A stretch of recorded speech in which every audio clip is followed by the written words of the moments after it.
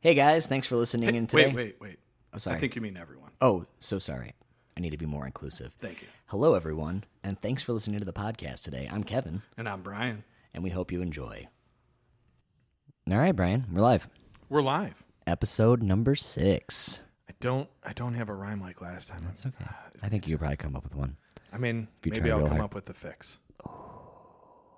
There it is. There it is. All right, guys, welcome back. Thank you to everybody who's listening for the first time or for the 6th time. We appreciate you both the same. Because Brian's all about equalness. He loves equalness. Yeah, thank you guys again. So we got a lot of fun stuff to get into today. Yeah.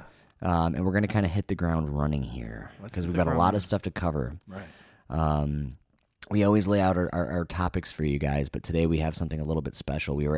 Brian was actually able to reach out to what I'm going to call it an expert in the field on what we're going to go over tonight. Truly. So a lot of fun stuff. Going to break the norm just a little bit because we're going to have to cover quite a bit today.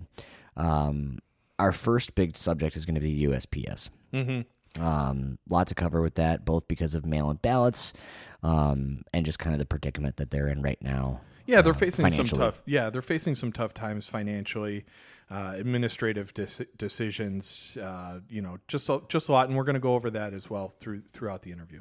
Yeah, and so that kind of covers really why we want to go into the USPS. But Brian has actually had the pleasure. I just brought up an expert that he talked to.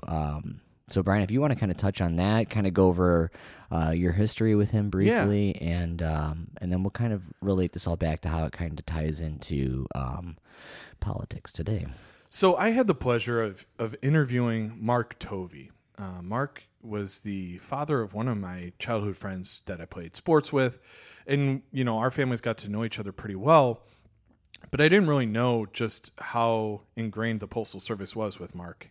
And during the course of our interview, I just felt like this true understanding of what the USPS does and how important it is and how ingrained into our society it has become. And with that said, I just really enjoyed listening to him. I wish I would have recorded it better so I could have shared just his sound, his tone. He was really a remarkable person to talk to. And I've always felt that way, but it was just really great listening to him talk about, something he's an expert on. And, the reason we call him an expert is he spent 37 years working for the Postal Service, which is a long time. Yeah, not too shabby. Yeah. So, and he worked his way up. That's longer than I've been alive. Yeah. And he has done work as like the plant manager, the logistics coordinator, but he finished off being the district manager. Now, I worked in the restaurant industry, and the district manager is a nice position, but it's not that great. It's good. It's very good.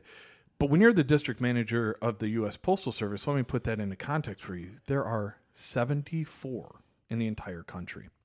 There are only 2 in the state of Illinois. So when we say that Mark is an expert, he's an expert in the field. He really has, worked his way up the chain and really got to know the inner workings of the USPS, what makes it successful, what it needs to be done to fix it, and where do we go from here?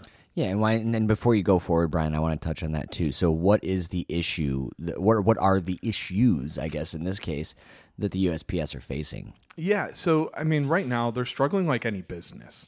And, Mark did a really nice job of talking about that. And the other aspect and why it's so prevalent in the news right now is the idea of mail-in ballots.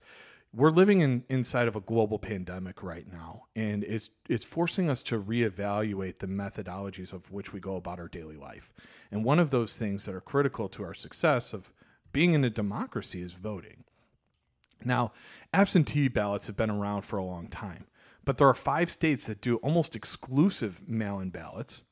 And they're both red and blue. So it's a critical aspect coming up to November.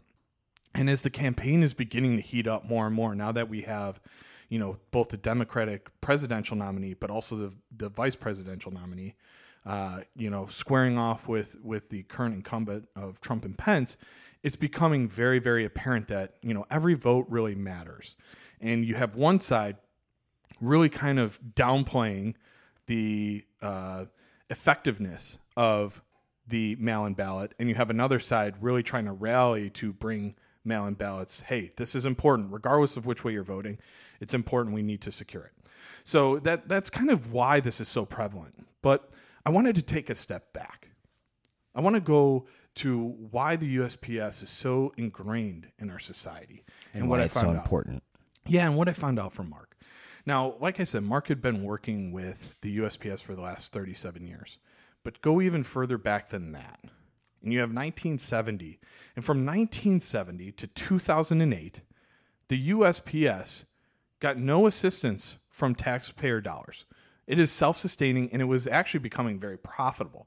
So profitable that Congress stepped in and said, hey, you have a break-even model. You're not supposed to be profiting since you have a monopoly on the actual service of mailing letters.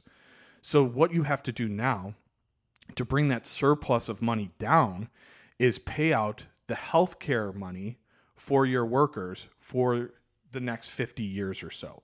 So they actually had to basically fund healthcare programs for people that haven't even been hired by the USPS yet. Right, to continue their non-for-profit model, basically. Right, because they had done such a good job of creating revenue.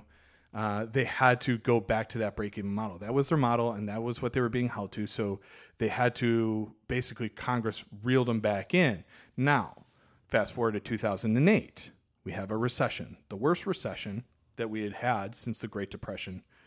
And something that happens during a recession is, businesses are going out, but also they have to cut costs somewhere. And one of those places is often advertising. And the direct mail advertising revenue lost a tremendous amount.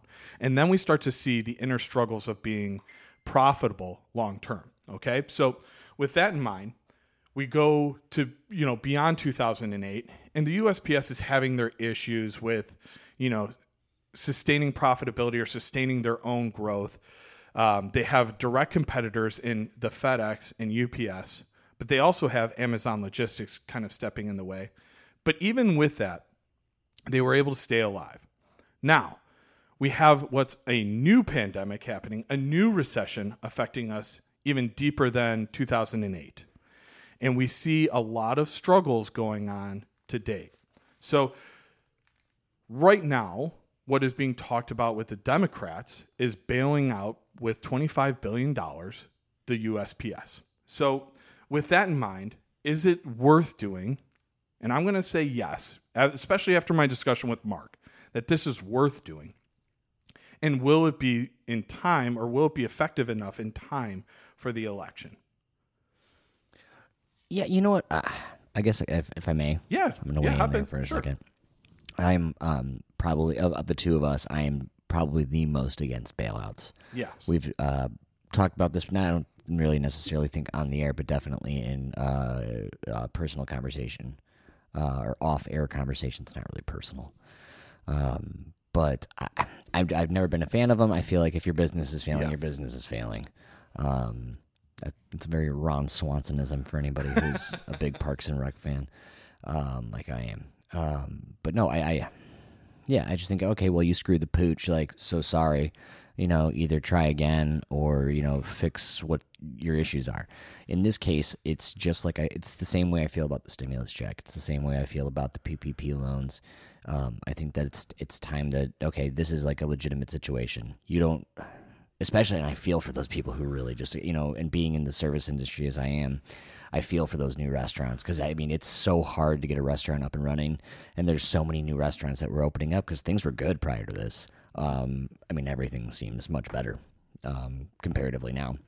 And I'm glad you brought up the service industry, because one thing that Mark really brought to my attention was the service of the USPS. Yeah. And how personal it becomes for those postal workers. And when we talked about it, it just came out of nowhere. I had this epiphany, this, oh my God, I remember this one moment.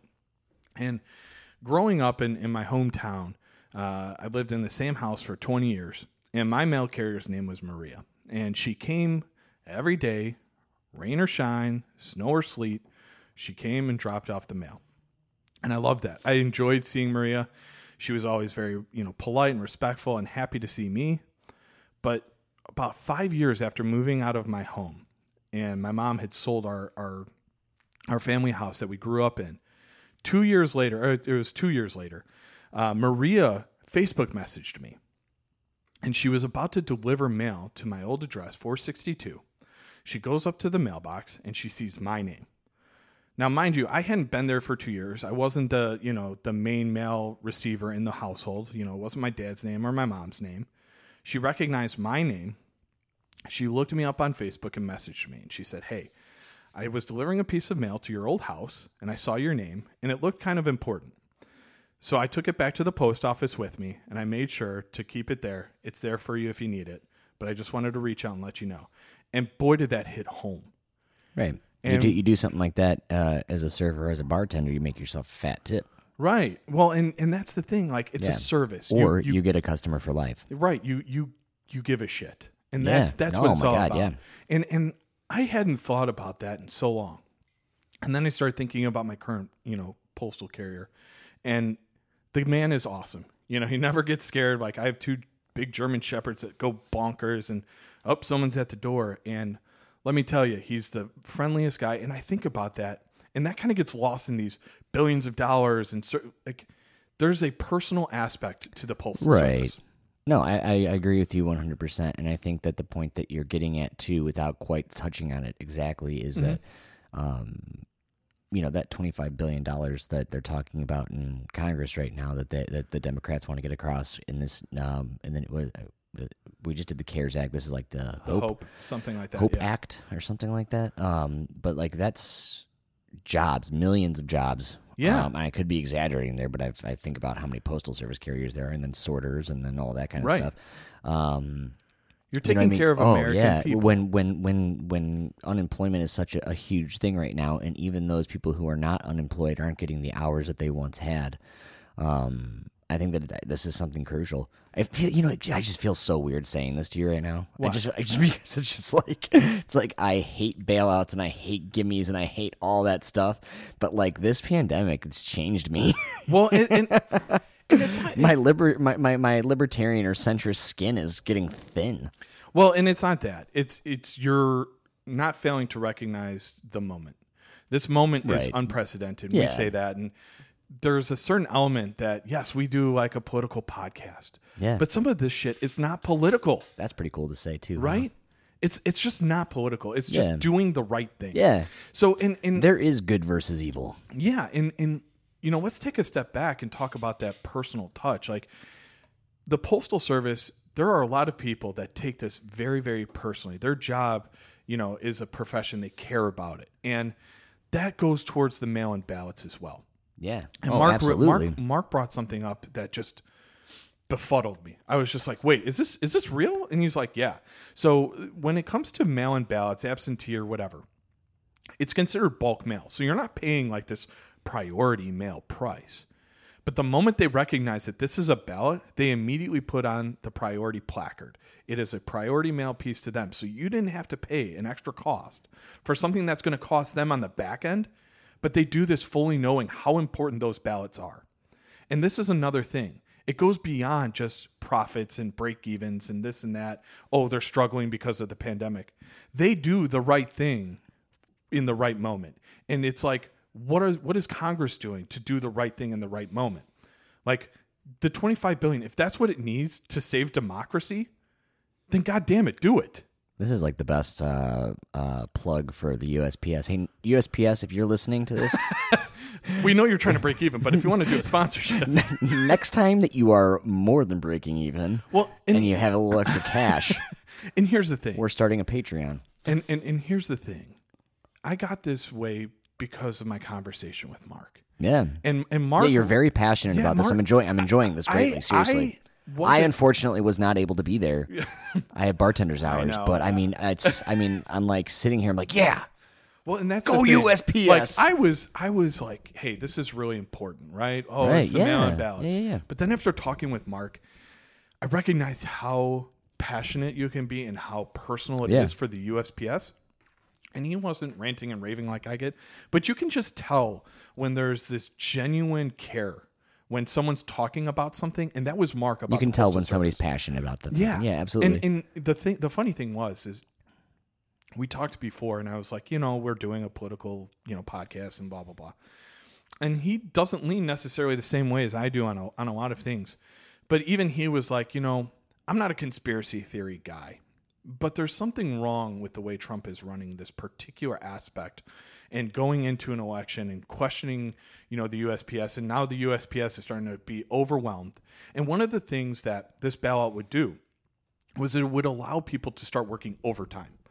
So, and why that's important is this pandemic hits the Postal Service just the same, right? So if you work in a factory, you work in an office building, you work anywhere, and all of a sudden someone, gets, a positive COVID test, right, the whole place shuts down. Absolutely. It's just like, Right? I mean, imagine a small little restaurant, what I Right. mean? One person gets it and you're talking about, 30 to 50 people out of work. This is even bigger, or Right. could be even bigger. Or what happens is like, okay, so now they're on sick leave and someone else has to work overtime. Well, you're paying the person on sick leave, you're paying the overtime. It becomes very difficult. Right. And now the current Postmaster General is saying, hey, we're not doing overtime because it's not part of our profitability model, or it's not getting us to our break-even, model that we have to hit. So we're not doing overtime. Well, that means that the mail is stockpiling at this Right. point. So if we're not paying the people that should be getting paid, extra to make sure that this gets done, it's stockpiling. They're falling further and further behind, right? And at no point are they going to catch up. So that's Which why plays right into the hand of why it wouldn't work great for, or what people are saying. what could be a cause for concern. Right. Right. Now, keep in mind, right?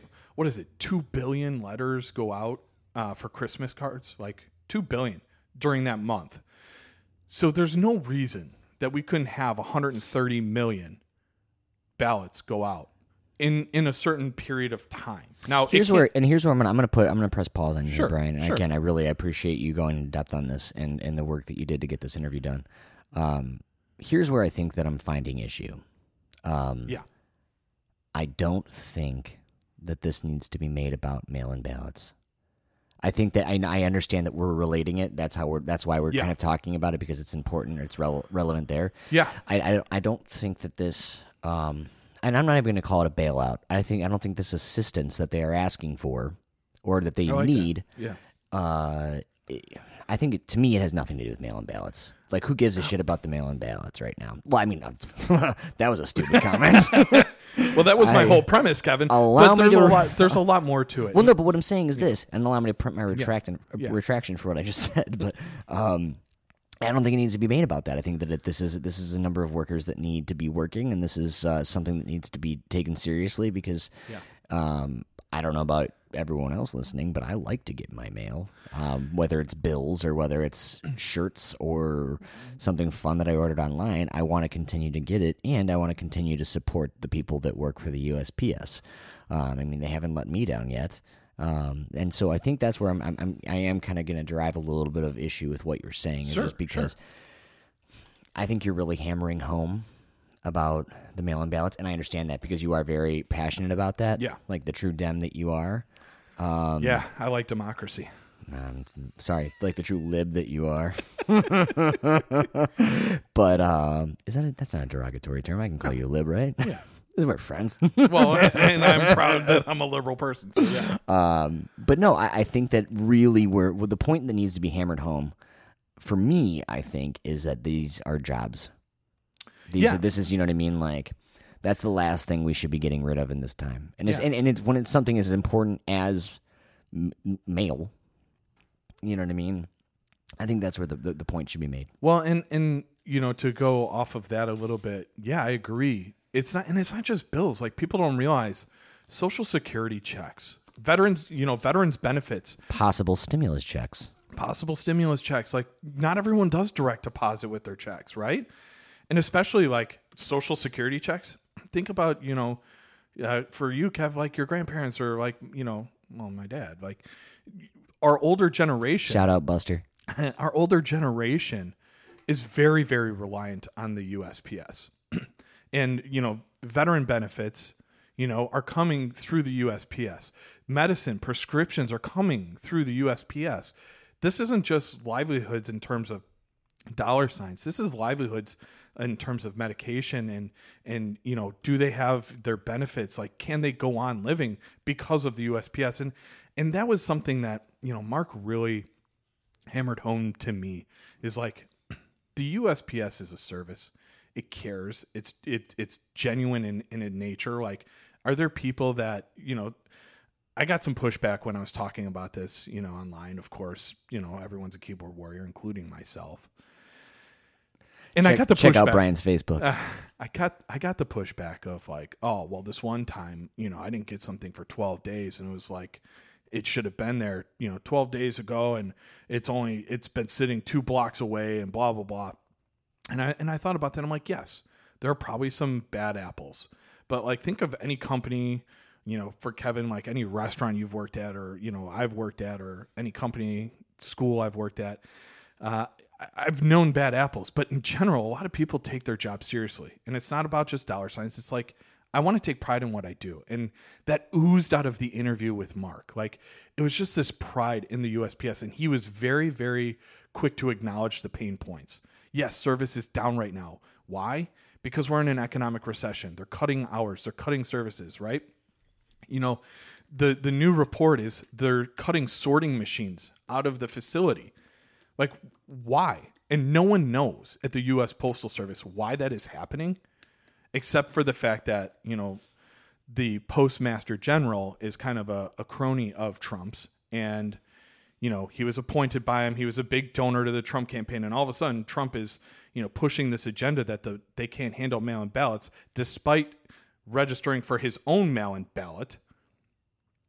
But all of a sudden, no one else can do it securely. And now they're cutting off, some of the sorting machines. They're cutting the hours. They're making it less and less reliable. And I think that really starts to force people to question the service itself. And that's why I was getting really frustrated. Like, you're diminishing a service that has been around for over 100 years. It's taken care of the people. And now you're going to throw it to the wayside because you want to win an election.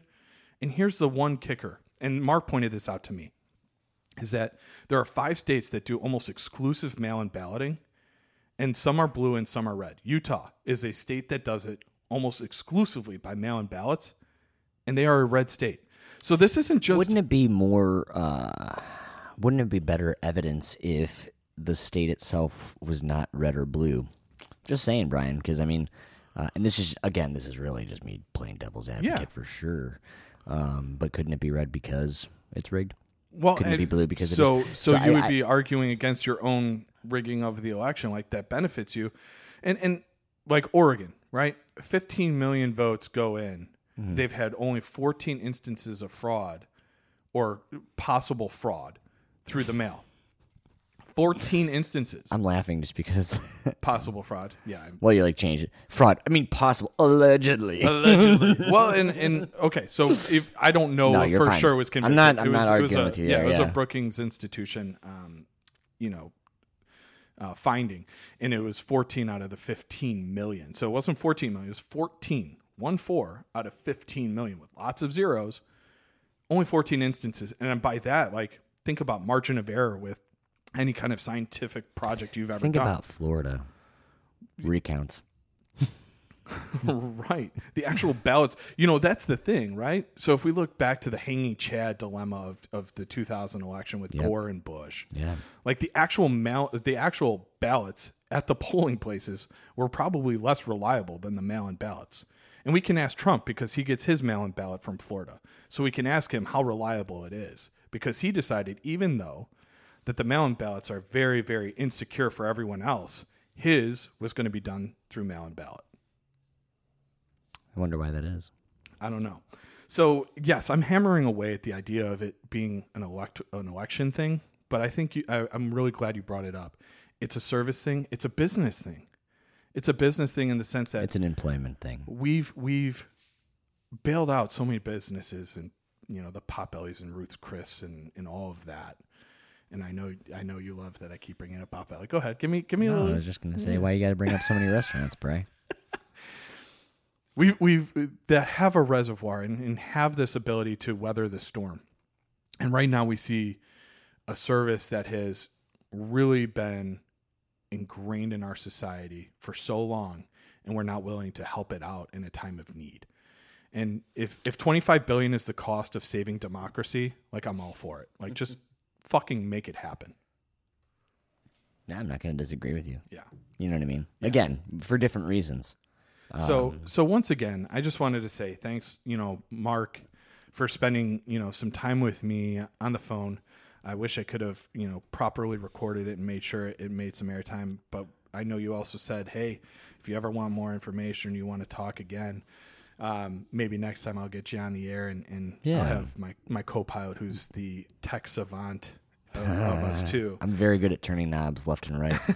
As soon as we have that kind of technology. I was going to say capability, but technology too. We need the hardware. Yeah. So, but as soon as we have that, definitely, I would love to have him on, because like I'm hearing you talk about it, and I would, you know what I mean? Like, as much as I'm enjoying it, I know that I would probably enjoy hearing it from the horse's mouth. I mean, I haven't been this fired up about receiving mail since, like, I believe Santa letters.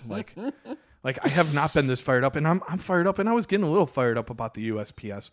But when I heard Mark talk about it and so eloquently state, like, some real genuine, I think now it's more feels. personal to you, maybe even unbeknownst to you. It is more about,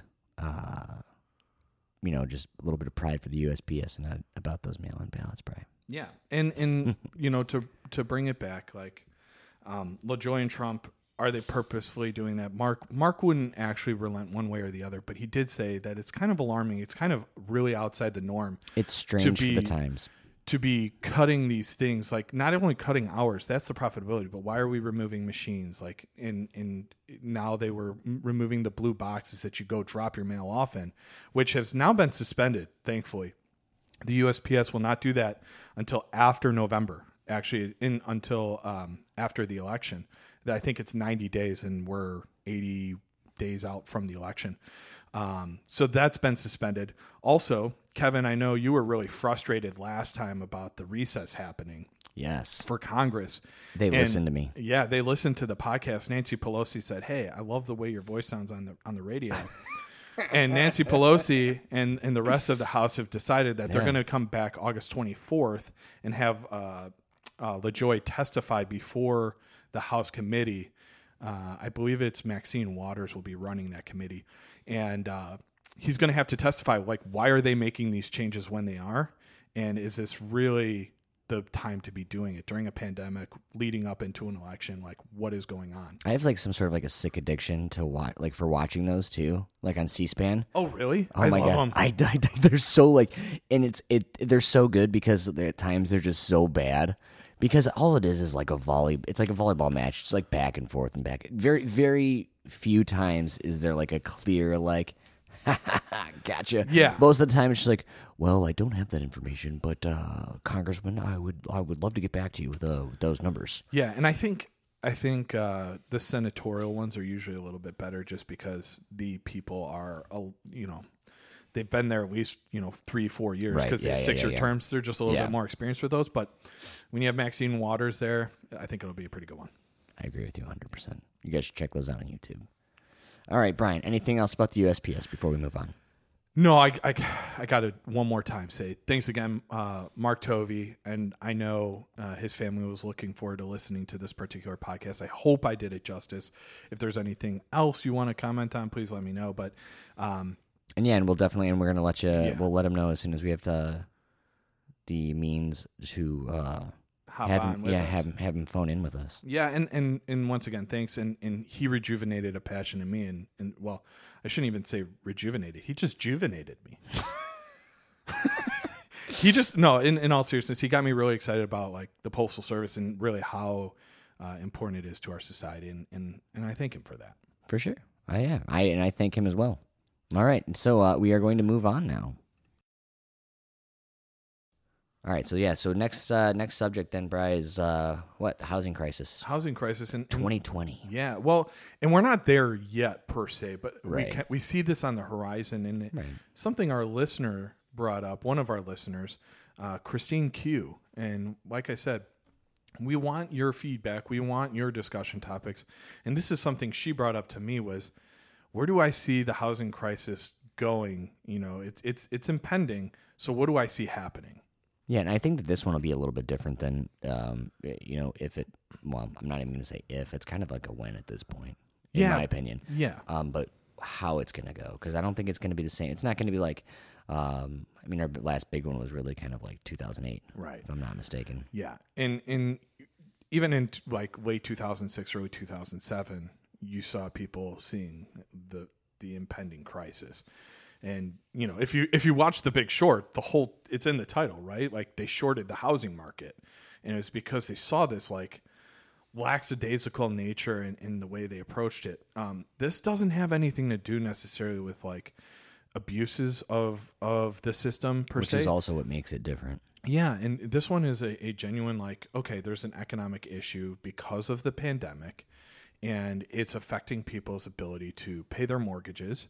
And the moratorium on evictions has been lifted essentially and was not extended after July 31st. So, people, can get evicted, and then the person, if I own multiple properties, I have to pay those mortgages. What happens to me now? Like my renter isn't paying, and now I'm evicting, and what happens to my property? So we're sitting on this bubble of the mortgage industry again. We're sitting on this housing crisis, and it's coming. And once again, Kevin and I have both talked about like stimulus plans and how that would benefit it. But the other aspect is, well, I think, and if I may interject there, I think that's the biggest thing. You know what I mean? Not to bring up the stimulus package again, but I mean, it's so huge, and that's like just one thing that it could not necessarily fix, but put a decent Band-Aid on for right now. You know what I mean? Right. We don't always want to fix a problem with a Band-Aid, but like, you give everybody, the possibility of, especially if you're, even if you're just a married couple, that $2,400, in some cases that could be 2 months worth of rent right there. Right. You know what I mean? And then you're paying your landlord. Right. Right. You know what I mean? That's huge. That's huge for you, because then you have a roof over your head still, and that's huge for your landlord or for your the owner of the property. Mm-hmm.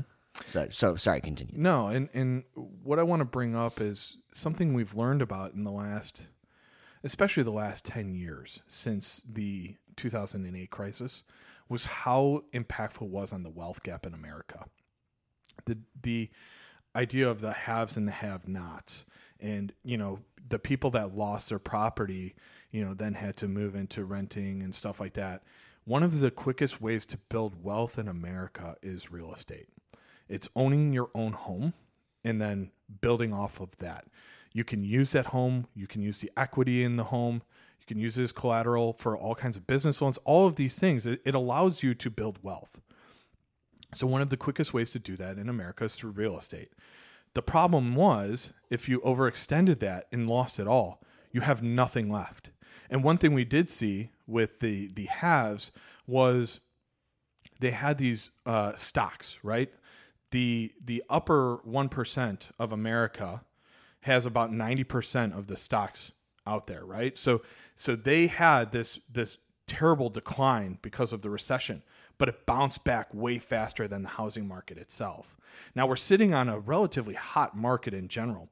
We see houses at prices we haven't seen in a long time, which is good. And being sold quicker than ever. Right, which is good. But the problem is like when people start losing their jobs, and one of the things we've seen is people are getting loans for cars, for homes, without having to prove, like, I have 3 years of employment. Well, we understand it's a pandemic. You might have lost your job. Well, what if they can't get to a new job before they're starting to pay all these mortgage payments or their car payments or whatever the case is, and you lose it all again? If you lose the house, you lose what you put into it, right? So if you put in 20% of a down payment and all of a sudden you're getting foreclosed on, that's gone. And that's your entire life savings. For most people, yeah. Right. So we look at this in 2008, and then, I've been seeing studies, in 2018 when Christine brought this up to me. She's like, how do you think that's going to impact in 2020? And we saw it to be very relevant in kind of expanding the wealth gap. And I think it would only be worse in 2020 if this does happen, where people can't get to their jobs. We're not giving them a stimulus check, some sort of UBI, universal basic income. If they're not getting those things to make, their payments on time and they get evicted, then what? And the other aspect is this. Kev, if you can't pay your bills, right? You can't pay your car loan, you can't pay your student loans, what happens? You're fucked. But no, what gets fucked? Your credit. No, absolutely, yeah. And then your ability to buy another house one day. Right. And right now the mortgage rates are at an all-time low. The interest rates on mortgages are at an all-time low. Right. If all of a sudden we do get out of this and so was unemployed for the last 4 months and they finally gain employment, and then by the time they can actually start to build up their credit and everything, those mortgage rates are gone. Right. Meanwhile, the people that have all the money have been able to utilize those interest rates and buy up more property. Absolutely. Which creates this almost false scarcity. Is like there's still not enough property, and I which can't again, get to which it. Yeah, which I mean only adds to the issue of being able to buy Right. it. I mean, it's hard enough now, and the thing too is the difference here too is this, and I've realized this as my wife and I look for a new house, is that it's because of what happened in 2006, 2007, 2008. The banks have learned. You know what I mean? Mm-hmm. So now when you're going in for that mortgage now, I mean, the requirements for what they want you to have is just like that standard is set so much higher. Right. You know what I mean? So you need even more money. You need even more, even better credit score. And these issues that we're talking about, it makes that even harder. You know what I mean? And it's even, well, in my case, for anybody who listened to my bank rant, knows, you know what I mean? It's already a tough enough process to complete anyways.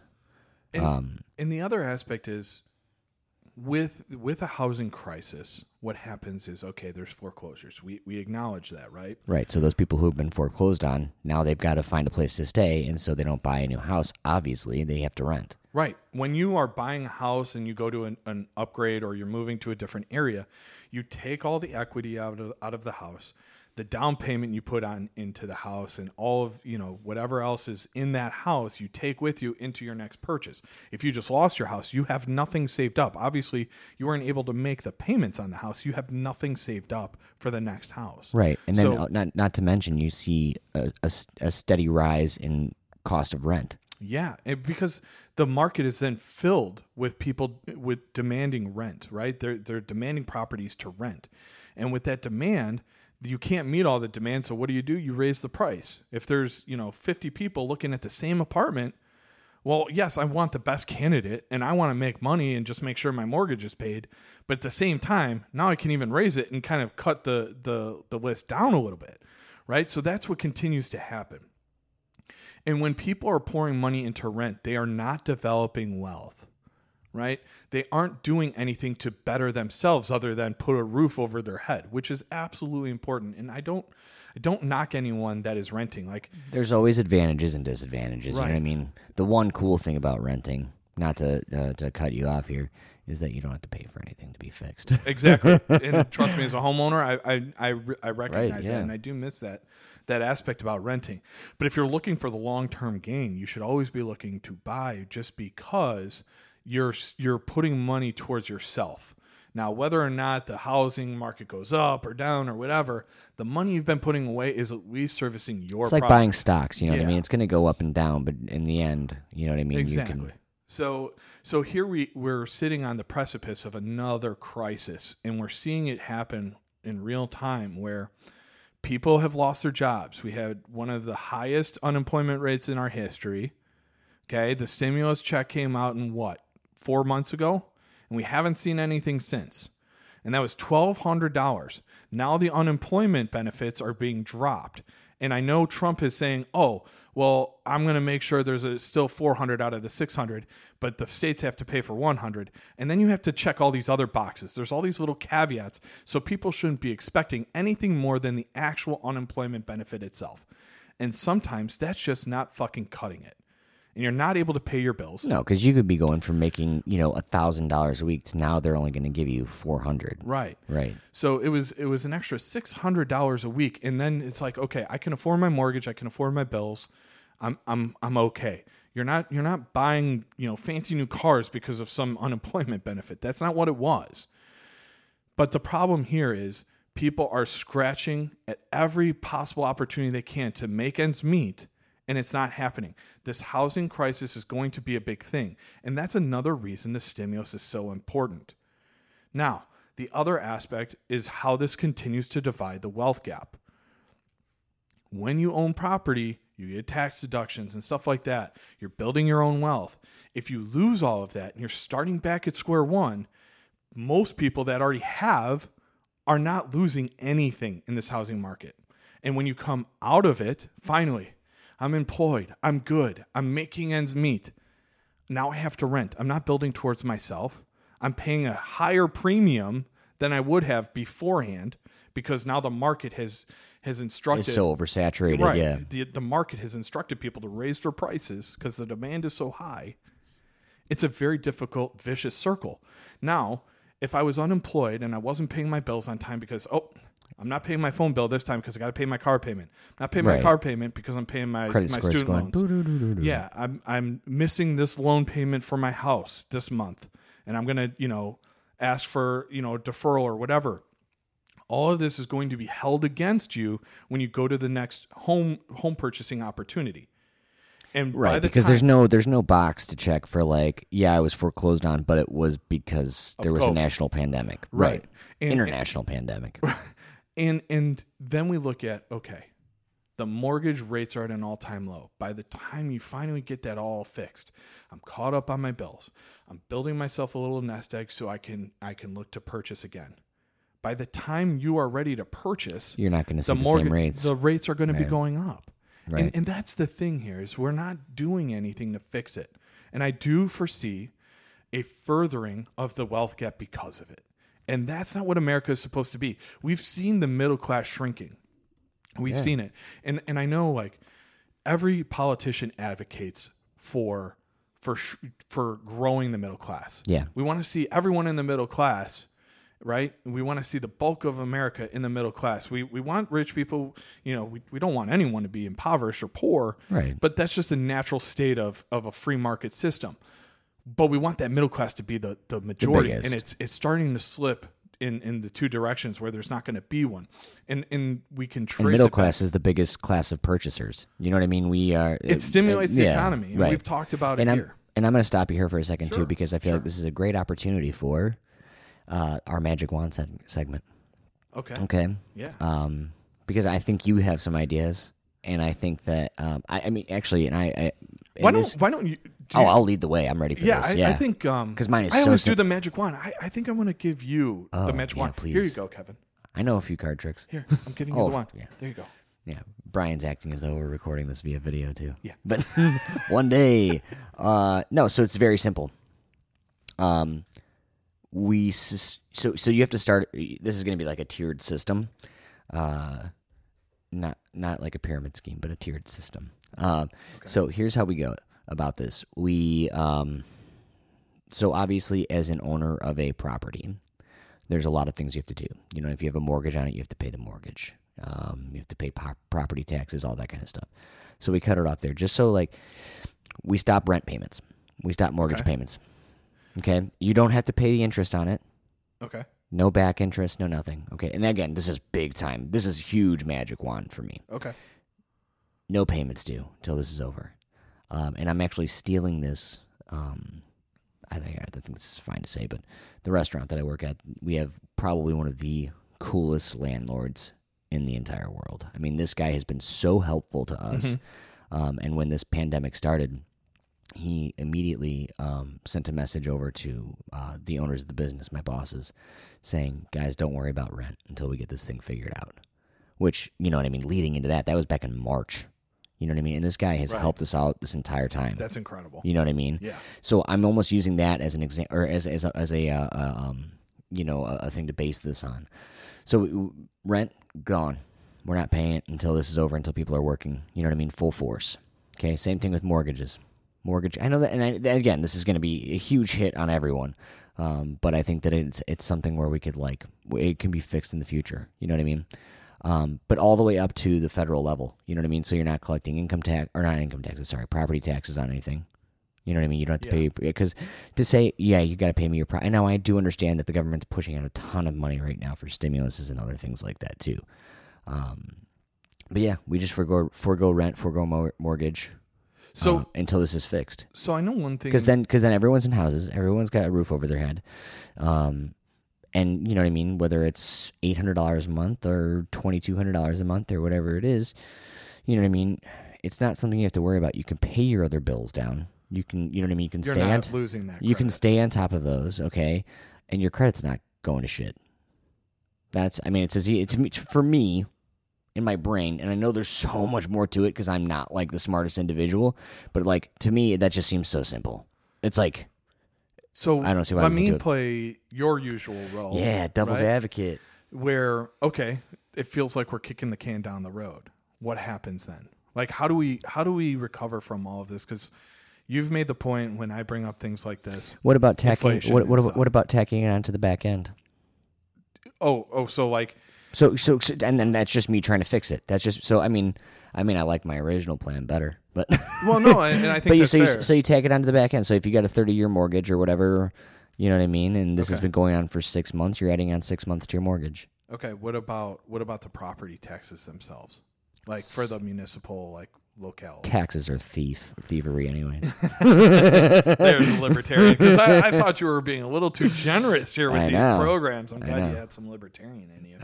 I think you hit the nail on the head. It just has to come from this place of like the government, and we talked about with the Postal Service, we talked about with other restaurants and small businesses, and even the large businesses are getting all this money, and it's like we have to do this right now. This isn't political. This isn't libertarian, Democrat, Republican. This is the only way we survive this. And I think that's why you and I, like, for anybody, I mean, obviously, a lot of our listeners are people that we know, but for all of us, anybody who doesn't know us personally, I mean, this is the most you're going to meet. Well, maybe not the most, but this is probably the most you're going to hear me and Brian agree with each other this much. Yeah, I know someone joined in episode 5 and they're like, wow, you guys agree a lot. And then they went back and listened. They're like, oh, no, you don't. Yeah. This is another instance where I don't think it's political anymore. I think we politicize the pandemic itself way too much, and that's why we're here. Right. And it's not political. It's not about your rights or I don't want to wear a mask or I'm a patriot because I do 6 months into it like Donald Trump. I think it's about actually. Let me just take a moment here to, in my rant, still take a plug at Donald Trump. I think it's about taking care of the American people, and that's what the government does. And I think, corporations and stuff like that need to, pay their fair share of taxes. The 1% need to upgrade.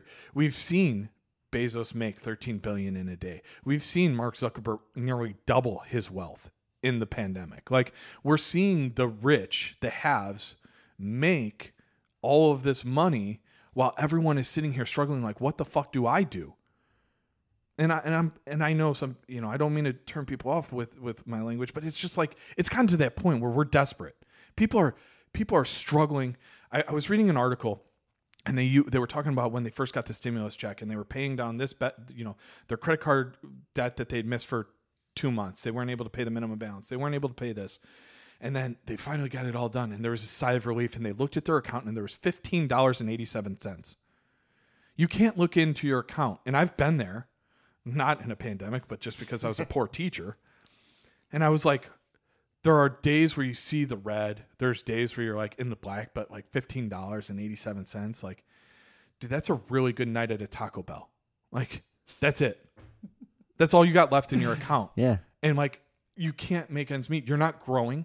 So that's why we say this is separating further the haves and the have-nots, right? And especially if you were unfortunately laid off from your job, you might have been able to make ends meet with the extra, $600 a week or whatever. And you might have actually been doing better for a little bit of a time, but that also shows you how messed up our system is. Yeah, and just to touch on something too there, because I know that somebody's going to say it or think it. Yeah. Because, obviously, like that $600 a month, that was taking advantage from a lot of people, especially, and again, this is just coming from, I think it's fair for me to bring up because I just work in the industry, you know what I mean? Yeah. So, like, as a bartender, like, some people were making good money on that, you know what I mean? And so I will say it was taken advantage of in some cases because we lost a lot of employees after that because people wanted to stay on unemployment. But that also goes to show you, right. But I think largely it was a very good thing. Yeah, and we look at this and it's like, hey, we need to get this done so we can continue on. And this is, like Kevin said, we don't agree on a lot, and that's why the whole Mad Libs podcast could live. It was showing a civil discussion.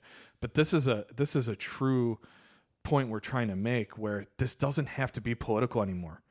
Like, Democrats are doing one thing, Republicans are doing another, and they should both be working together. And I'm not trying to just alienate the Republicans, because there are some that are stepping up and doing the right thing. Because I feel like in the past, like the two-party system was, I guess it could be kind of almost seen as like another form of checks and balances, you know what I mean? Because of their agreements and disagreements. I think right now that doesn't even need to necessarily be the case. This is just one time. My whole thing is Republican, Democrat. I think the Democrats are bringing stuff to the table every time, and I just want to know, what are the Republicans doing to help American people? What are you doing? That's my problem here. Is I'm not trying to, polarize any Republican listeners or conservatives. I'm not trying to get you away from my podcast. I need you to keep coming back and listening to me. But please, for the love of God, tell me, what are the Republicans doing to help us in this time of need? And this is that point in the podcast where I have to turn down Brian's mic. Sorry. But I think this is a big thing. And the one thing you're doing here is I think you're slightly marginalizing, because I think you can't say, you know what I mean? It's another thing. You can't say all Republicans, and this isn't me sticking up for them. No, it's the Republican Party as a whole, is what I say. So like Mitt Romney has said, for voting mail-in ballots, he has been one of the vocal people saying there's not an instance of fraud like that we need to be limiting mail-in ballots. There's not like this huge security alarm going off. So he's stepping up, and I'm saying there are Republicans doing the right thing, but as a party as a whole, right, the Democrats are passing things in the House because that's the part that they control. And then McConnell is saying, nope, we're going to recession or recess. We're also in a recession. We're going to recess. We're not dealing with this. And they had it weeks before, right? Yeah. But they weren't taking it on. And now they're in a recess, and he's not calling it back. Pelosi's calling the House back because they got shit to do. And I just want the same out of both parties. And if the Republicans come up with something better, I'll sure as hell support it. But they're not bringing anything to the table, and that's why I get so frustrated. You'll sure as hell support it, but in the same sentence, you will still allegedly I'll support it. Allegedly, you will still find something bad to say about Donald Trump. Because he'll probably say something stupid regarding it. Oh my goodness, Brian. All right, what else? So what else? Housing crisis. Anything else you want to say about it? I think we're on the precipice, and it's not just the housing crisis. So I'm not going to take a whole nother segment, but I think corporate debt, there's a huge bubble.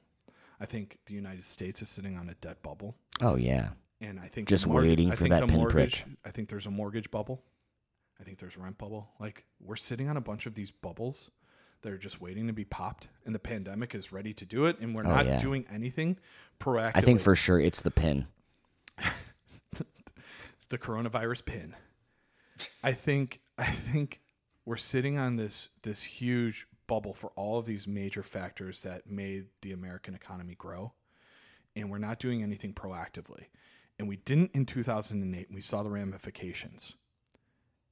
And I don't know if we can handle another 2008. And this goes beyond just, we've just done a $2 trillion stimulus. Before that, Donald Trump gave $1.6 trillion back to the rich by their tax cuts. So I'm looking at this, and we're just 1.6 trillion, 2 trillion. There's another stimulus hopefully coming. 1 trillion, 2 trillion, whatever it is. And we keep adding, and we're kicking the can down the road. But we're also sitting on all of these bubbles that are supposed to eventually pay off that can down the road. And those are going to pop too. And then you're going to need a stimulus package for that, and a stimulus package for that. And it's like, we can't keep doing it. And we don't have the and we're not doing anything proactively, right, so we can get ahead of it so it doesn't hit us as hard. Yeah, we need the Oprah of stimulus packages. You get a package. And you get a stimulus package.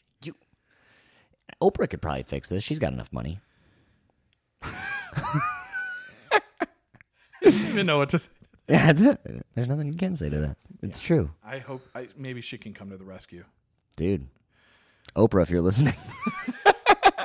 There's a pipe dream. Yeah. So no, that's what, and I do want to say thanks again to Christine Q for bringing this to our attention, and we wanted to talk a little bit about it. And once again, anyone that wants to contribute.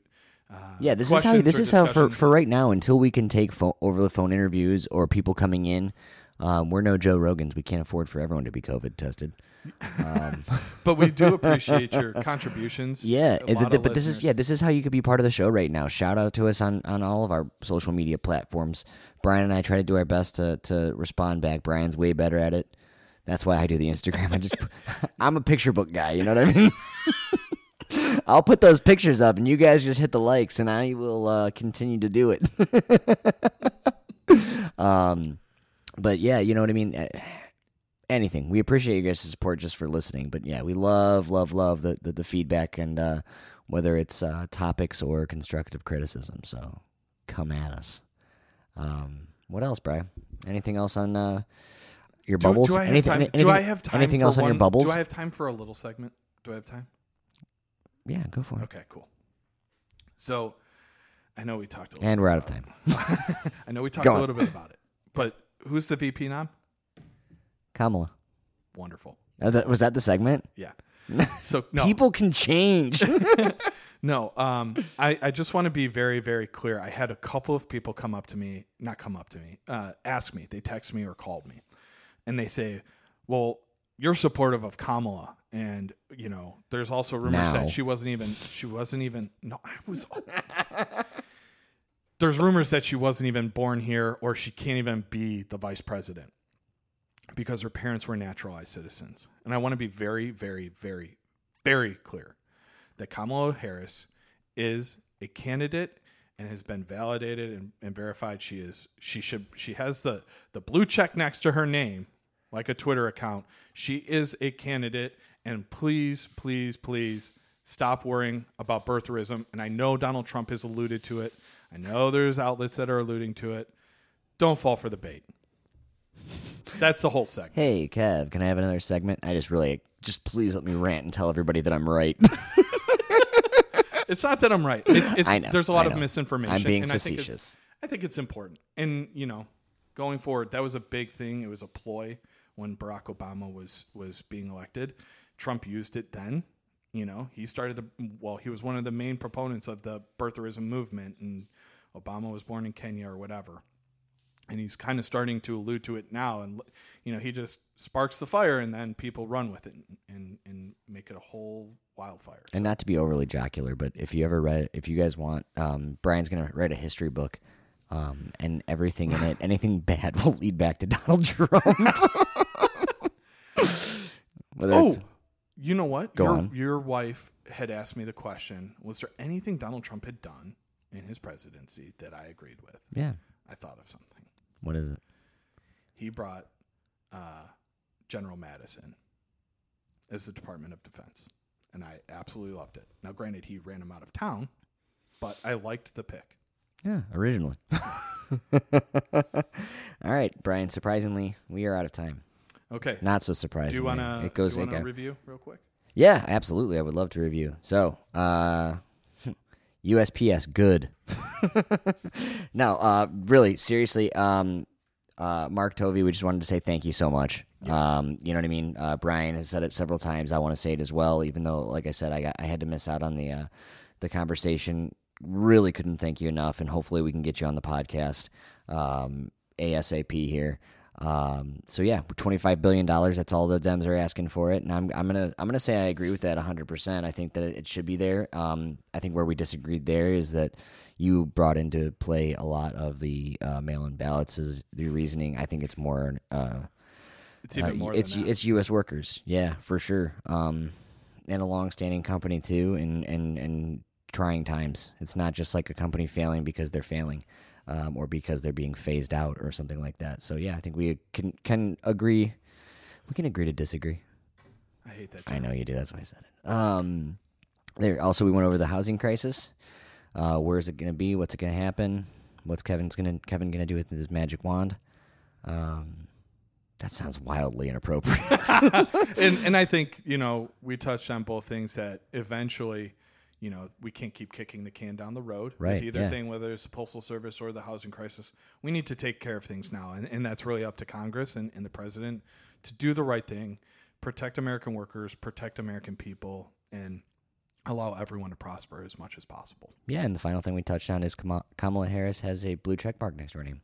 She's verified. She's verified.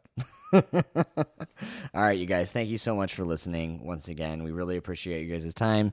Be sure to follow us on our Instagram, Facebook, Twitter. We are working on a Patreon now, so look out for that, and we'll keep you guys updated on all that as it comes along, too. And, Look forward to hearing from you. All right, thanks, guys. Have a good one. Hey, guys, it's Kevin. And Brian. Thank you guys so much for tuning into the Mad Libs podcast. We really appreciate you guys' time. Make sure you guys follow us on all of our social media. That includes Mad Libs Podcast on Instagram, Mad Libs Podcast on Facebook, and feel free to email us with any comments or questions at madlibspod@gmail.com. Thanks again, guys. Appreciate you listening.